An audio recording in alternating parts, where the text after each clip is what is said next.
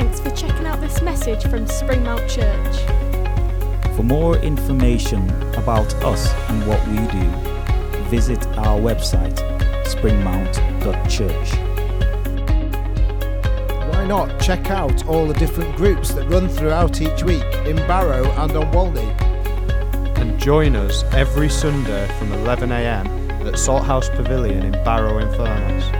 If you would like us as a church to pray for you, please email prayer@springmount.church. Or sign up on our website for monthly news straight to your inbox. Yeah, it's been a lovely couple of days. I hope you're enjoying some of the sunshine. I hope you're doing all those things. Happy birthday to those people. Well done to making it this far in life, however old you may be. But we're talking about the I ams of Jesus, and the movie world is littered with trilogies. If you were sat with somebody right now, what would your favourite movie trilogy would be? 3-parters, you know. Toy Story was a great one, and then they made a fourth, so is it a quadrilogy now? I don't know. The Matrix trilogy, maybe you're fans of that, or there's 3 trilogies of Star Wars films. So, Shrek, was that a trilogy, or was there 4 of those as well? Oh, 4 of those as well. Lord of the Rings, that became a mammoth trilogy, didn't it? But also, there are films with 3-part names. So there's the good, the bad, and the ugly, which that might be a description of me on some mornings. Usually, obviously, the good rather than the other 2. Or there's Dumb, Dumber, and Dumberest. That apparently is a documentary about the leaders of the world during the current pandemic. Or we've got the 3 Amigos, we've got the 3 Stooges, we've got all these different trios. And all of these had parts played by 3 different people. And today, we're going to look at one of the most famous I ams that Jesus said. And it's a 3-parter that described Jesus. One man who is described in these 3 ways. I'm going to do the reading today. We haven't got a video, sorry, but I'm going to do the reading because it's only short. But Jesus has washed his disciples' feet. He's been betrayed, if you like, by Jesus. Judas has gone to betray him. He's established the symbols of the wine and the bread and the Last Supper. And he starts to tell his followers about what is about to happen. He's about to be arrested and he's about to be killed. So we're going to read from John's Gospel, chapter 14, just verses 1 to 7. It says this. This is Jesus speaking. Do not let your hearts be troubled. You believe in God. Believe also in me. My Father's house has many rooms. If that were not so, would I have told you that I'm going there to prepare a place for you? And if I go and prepare a place for you, I will come back and take you to be with me, that you also may be where I am. You know the way to the place where I'm going. Thomas said to him, Lord, we don't know where you're going, so how can we know the way? Jesus answered, I am the way and the truth and the life. No one comes to the Father except through me. If you really know me, you will know my Father as well. From now on, you do know him and have seen him. I am the way, the truth, and the life. Jesus' words could be words to us today. Before we even look at the I am statement, he says to his disciples, don't let your hearts be troubled. Maybe I can say that to you where you are today. I can say it to you where you are today. Do not let your hearts be troubled. Why? Because Jesus has stilled storms. He's calmed waves. He's been with them through every step of their journey so far. And he tells them that there is a place prepared for them. Now, I've recently read a really good book that follows the journey of Jesus around Jerusalem. And in Jerusalem, in Hebrew, the Father's house was called Bet Av. Bet Av, that was the Father's house. It was everything to the Jewish family. And as he says to the disciples, I've prepared a place for you in my Father's house. My Father's house has many rooms. That would have meant so much more to them than it does to us. We just think of a place which has got, maybe a couple of extra rooms for us to camp out in or watch Netflix in. But in Hebrew, Bet Av was everything. Because the father of the family was responsible if a family member became bankrupt. It was the father's responsibility to take them back into their Bet Av, to have that place prepared for them. Bet Av, the father's house, was protection. It was provision. It was security. And to lose your Bet Av, your father's house, was actually to lose everything. Jewish tradition was that also when a couple were married, the bride's father would add a room onto the house. They would add a room onto the house for the bride and the groom to live in and to begin their married life together in their father's house. In fact, when the house was first built, there was the provision to add rooms on. Jesus is saying at the very beginning of this passage, you're now the bride, I'm the groom, and the Father is adding on rooms to accommodate you. The Father is adding on Bet Av to provide shelter for when you are bankrupt, to provide place where you can live, to cover the bankruptcy of sin. And it was prepared at the beginning of time, ready to be added to as different people came to know the Son. Thomas pipes up and asks a question. Thomas gets a bad reputation, doesn't he? Roz had a bit of reputation at school for talking in class and got thrown out of one of her GCSE art exams because she was accused of talking when she didn't. And maybe, I remember Joel when he was younger had a bit of a reputation for being silly, so any silliness, he would be accused of it. And a bad reputation isn't good. Thomas has this reputation of a doubter. We've talked about this before. But actually, he only really makes 3 statements. One of them is to say, I won't believe it until I see Jesus with my own eyes and feel him and touch the holes, the wounds in his hands with my own fingers. Another one is where he says, we're going to go and we're going to die with him. And then the third one that I'm going to say today is this. He pipes up and asks a question that leads to this most important I am statement of Jesus. His question is this. He says, we don't know where you're going. So how can we know the way? Today, do you know where you're going? Do we know where we're going? And Jesus states the 3-parter. Jesus says, I am the way, the truth, and the life.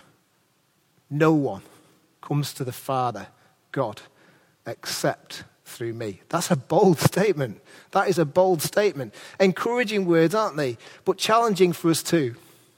And today, as we read those words, Jesus is reaffirming things that have already been said. He's reestablishing things that he's already said. He's emphasizing who he is. And it's also a simple message that we can share the gospel with. Jesus is the way. He's the truth and the life. Recently, I've joined with some of those who've delivered parcels, food parcels for the Walney Food Hub. Before I leave the building, I like to know where I'm going. I like to see the road names and plan out my route because I don't want to take the maximum amount of time. I don't want to go here, there, and back to here again. I want to know that I can go from point A to point B to point C to point D to point E, and it's going to do it in the best amount of time. And it's so much easier now than it used to be when I delivered flowers for Rosie's business, because then you had to sit with a big map and you had to find the place on a map, circle it, and then you ended up with a very messy map at the end. So today, it's great because it can be done in no time. We can be planned and prepared simply by using a sat-nav on our phones. It's amazing, isn't it? Technology. We like to plan. Who now likes to know where they're going, when they're going? Yeah? You like to be planned. You like to know the time. You like to know the turnings you're going to take. Maybe you like to know where the speed cameras are. Who knows? But even sat-navs can go wrong. Even sat-navs can get it wrong. Driving to Isaac and Hannah's wedding from Belfast to Newcastle in Northern Ireland, we were with Ian and Xiao Yu, myself and Roz, and we had a vague idea of where we were heading. But we put the details into the car's sat-nav and trusted the car's sat-nav. At one point, it told us to turn off the main road. Now, the main road was heading to the place we needed to be. And it said, turn right, which I thought was a little bit strange, but I trusted the sat-nav because the sat-nav was going to tell me the way. So I followed the sat-nav, and we turned right, and we started going down some little roads. And as I looked at the screen, and we followed the sat-nav's instruction, if I'd have kept following the sat-nav's instruction, we would have gone in a circle forever and ever and ever and ever. I don't know why, but the sat-nav was showing us the wrong way. If we'd have followed where the sat-nav told us, we would have driven around in circles. Do you know, a sat-nav can't be the whole way. It cannot be the whole way. It can offer good direction. It can offer good advice if it's programmed correctly and if no roadworks or accidents crop up. Or maybe new one-way systems. Have you ever been down a one-way street because of a sat-nav? I don't know. But Jesus doesn't say to Thomas, I'll show you the way. I'll be your sat-nav. You can tell me where you want to go and I'll get you there. Jesus says, I am the way. Not just I'll point you there, not just I'll point you in the right direction and leave you to it. He says, I am the way.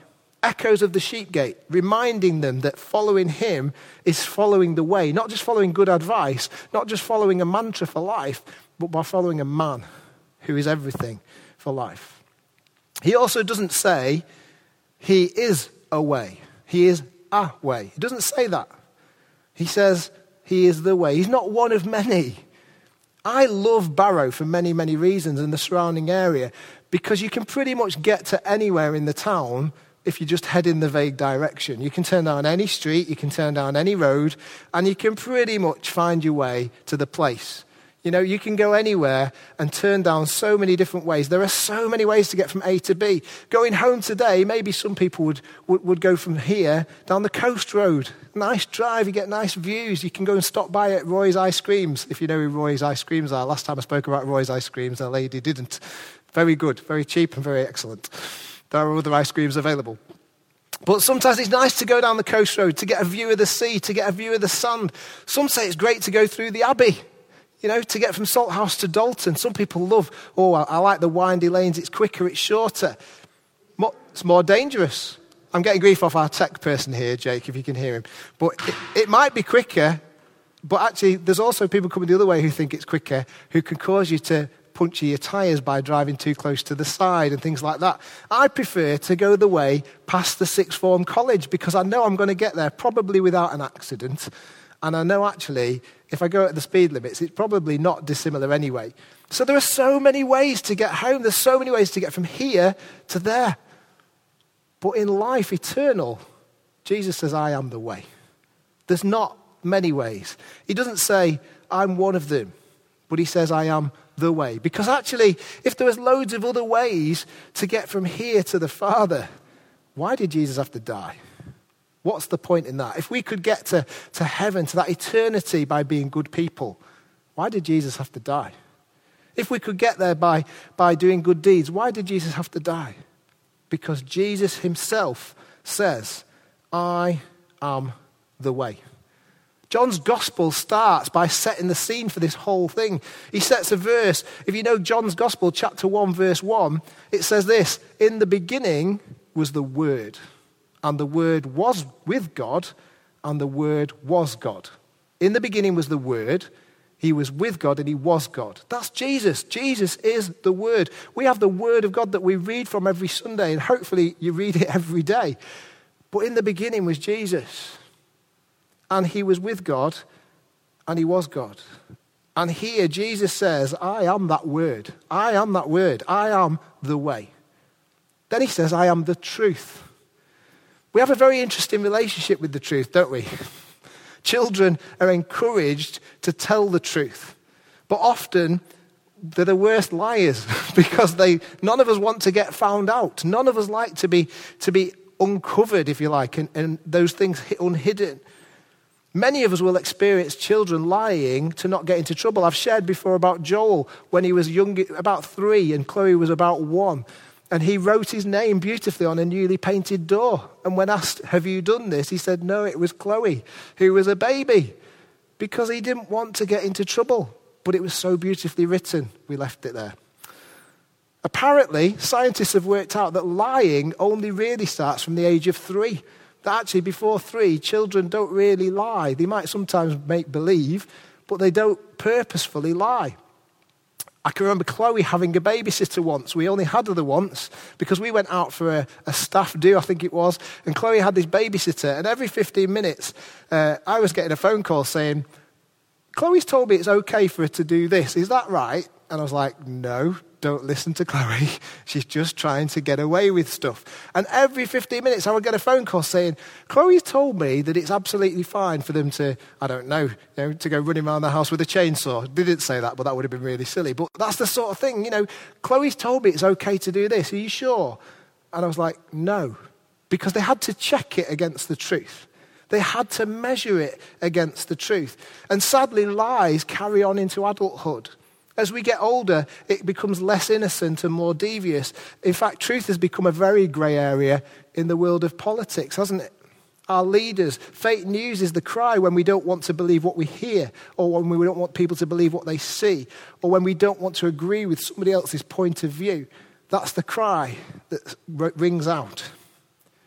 After this passage, Jesus comes to trial with Pontius Pilate, and Pilate says to him, "What is truth?" And maybe many people in our world today are asking that question, what is truth? Jesus says, "I am the truth." The Manic Street Preachers released an album called "This Is My Truth, So Tell Me Yours." That implies that there's lots of different levels of truth, that truth is no longer absolute, but actually it is. We always need to hold something to a standard. If you were an airline pilot flying in the dark with no lights and no sun on the horizon and no nothing around you, you have to trust your instruments. If the instruments say that the plane is level and the plane is at a certain height, the pilot trusts that truth. He could look outside and go, "Oh, I think we feel like we're nosediving. Oh, I think we feel like we're spinning," and make alterations that could actually end up crashing the plane. In fact, I think it was John F. Kennedy Jr. that did exactly that and flew, trusting his own instincts instead of trusting the instruments. I could stand here today and claim to be 6 foot tall and 13 stone. But a tape measure will tell you and a scale will tell you I'm just under one and a bit over the other. Because we measure it to a standard. We hold it to something that we know to be true. Many people recognize that when searching the internet, it's important to check our sources, isn't it? People share things that actually, if you do a little bit of research, actually aren't true, actually don't hold water. Don't just go with Wikipedia. That's something we tell our children, I hope. Sometimes it can be a great source of information, but don't just go with Wikipedia, because anybody can put anything on there, and unless it's caught quickly, you could read things like this. Under the heading of reality in Wikipedia, underneath it just said, "It's all a myth." So somebody had edited it. Under the president of Turkey, someone put a picture of a cockroach because that's what they thought him to be.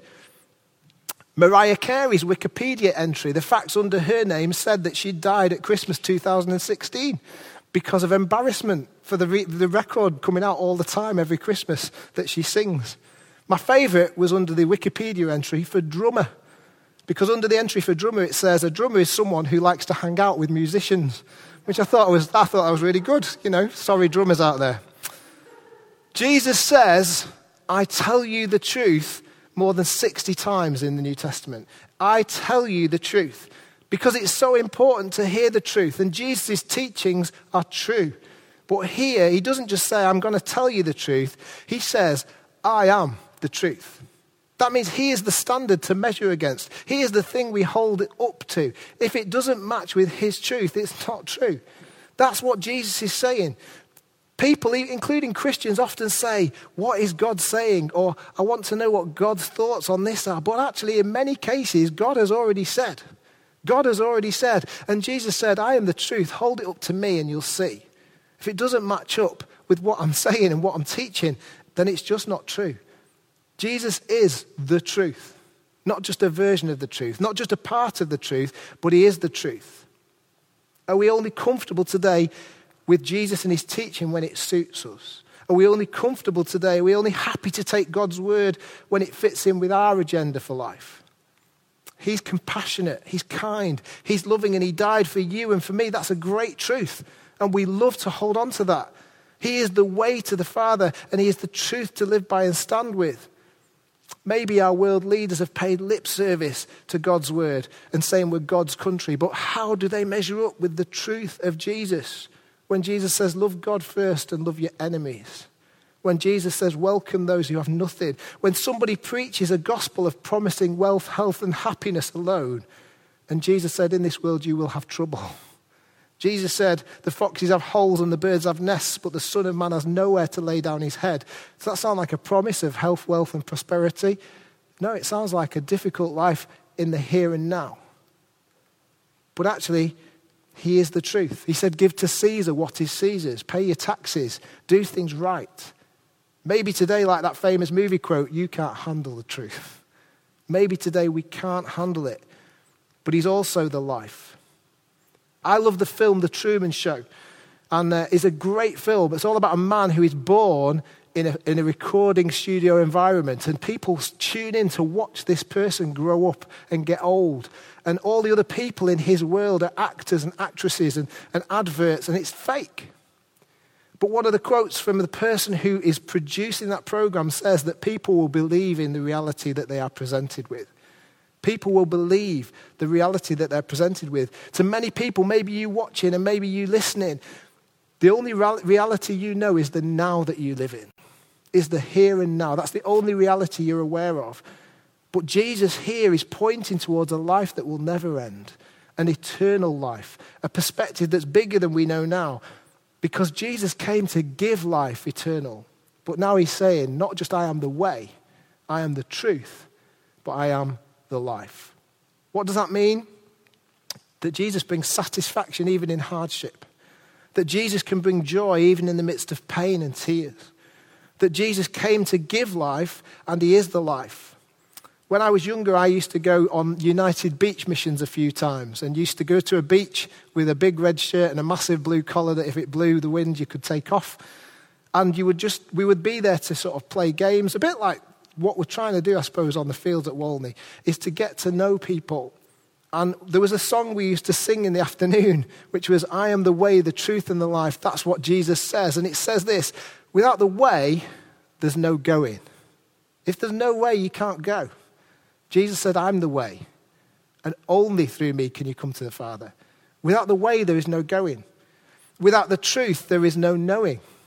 Because actually, if we don't know something to be true, then we're going to be led astray by all sorts of false things. And then the final one, without the life, there is no living. Not quite as catchy and rhyming, I would say. Without the life, there is no living. This again is linked to the good shepherd's I am. I am the good shepherd. When he says, the enemy comes to steal, kill, and destroy. But I have come that they may have life to the full. It's always been a competition in our house at mealtimes to have the biggest glass at the table. Because we've got so many different sorts of glasses. Young people have come and broken them over the years, and people have taken them with them if they've liked them. But actually, it's always been a bit of a competition to have the biggest glass, hasn't it, Joel? Yeah? Competition to have the biggest glass. Why? Because we want a full drink that's going to satisfy us and last us through our meal. That's why. So you want the big glass so you can have a big drink. If we go out for a meal, there's been a rule. I don't know if you have this rule when you ever go out for a meal, if you ever do, but we always said you can have one drink and that's going to last you. And that was the rule. And so I think that was something that was instilled in me by my dad as well when I was younger. You have the one drink and that's got to last you. Well, we've had foster children like Corey in our house, and Corey would get his drink and he would knock it back. It was usually, let me just get this straight, it was Diet Coke, okay? He would normally knock it back before the meal had even arrived, and then he'd sit there going, I'm thirsty. Because he didn't have enough. His glass was no longer full. He'd drained it and it had gone. This life now is like that one drink rule. This life, we've got one life here and now. And you know, Jesus offers the biggest and fullest life you can have here and now. It is the best drink, it's the biggest, and it is the fullest. But the big picture is this. Jesus is like the bottomless cup. That not just is the biggest glass, but it never stops being filled. And it's full to overflowing, and it never runs dry. That's what he means when he says, I am the life. Because it's a life that's not just here and now. It's not just one drink and it's gone and that's it. It's a bottomless life that starts today, but goes on into a far better place, in that place that God has prepared for us. The Father, the Betav, the Father's house. The room that has been added on for you if you've accepted Jesus as the way. Today, as I finish, we need to hear Jesus' words, and we need to test them against his example. His words are, I am the way, the truth, and the life. What he's saying is, do you want to know the way? Do you want to know the way to that Father's house, the place of protection, the place of provision, and the place of eternal blessing? Well, Jesus is the answer. Do you want to know the truth? Are you asking so many questions about life and meaning? There was a children's program in America that I read about called Gumball, I think it is. And they produced a song. One of the episodes, the main character was shouting at the universe, "What is the point?" This is a children's program. And the song that was sung back to him was, "There is no point. You're just a speck on a rock. And that's it." That's not the truth. Because Jesus died for you. God sent his son to die for you. Do you want to know the truth? Jesus is the truth. Do you want to know what life is really all about? Jesus is the life. And he promises it will not run dry. He promises that one day there'll be no pain, no suffering, no tears. So as we come to the end today, let's hear what Jesus says. Maybe you have never accepted him. Maybe you've never said, "Jesus, I thank you for dying on that cross for me." Maybe you've never said, "I'm sorry for the stuff that I've done. And I'm sorry for the stuff that I will do. But I know that you've taken the punishment for me. I know that you've paid the price. And Jesus, I thank you for giving it, that you beat death because you're not just the life, you're the resurrection." Today, Jesus says to us, "I am the way, the truth, and the life." Maybe you are a Christian today. It's time to really get aligned with his truth. It's time to live in his truth. And it's time to stop thinking that it's just a one-cup offer. But actually, he has an endless supply of his love, his joy, his peace, his patience, his kindness, his goodness, and his faithfulness. Today, he says, "I'm going to show you the way, but I am the way." I don't just show you the truth, I am the truth. And I'm not just going to point to a life. I can be that life today.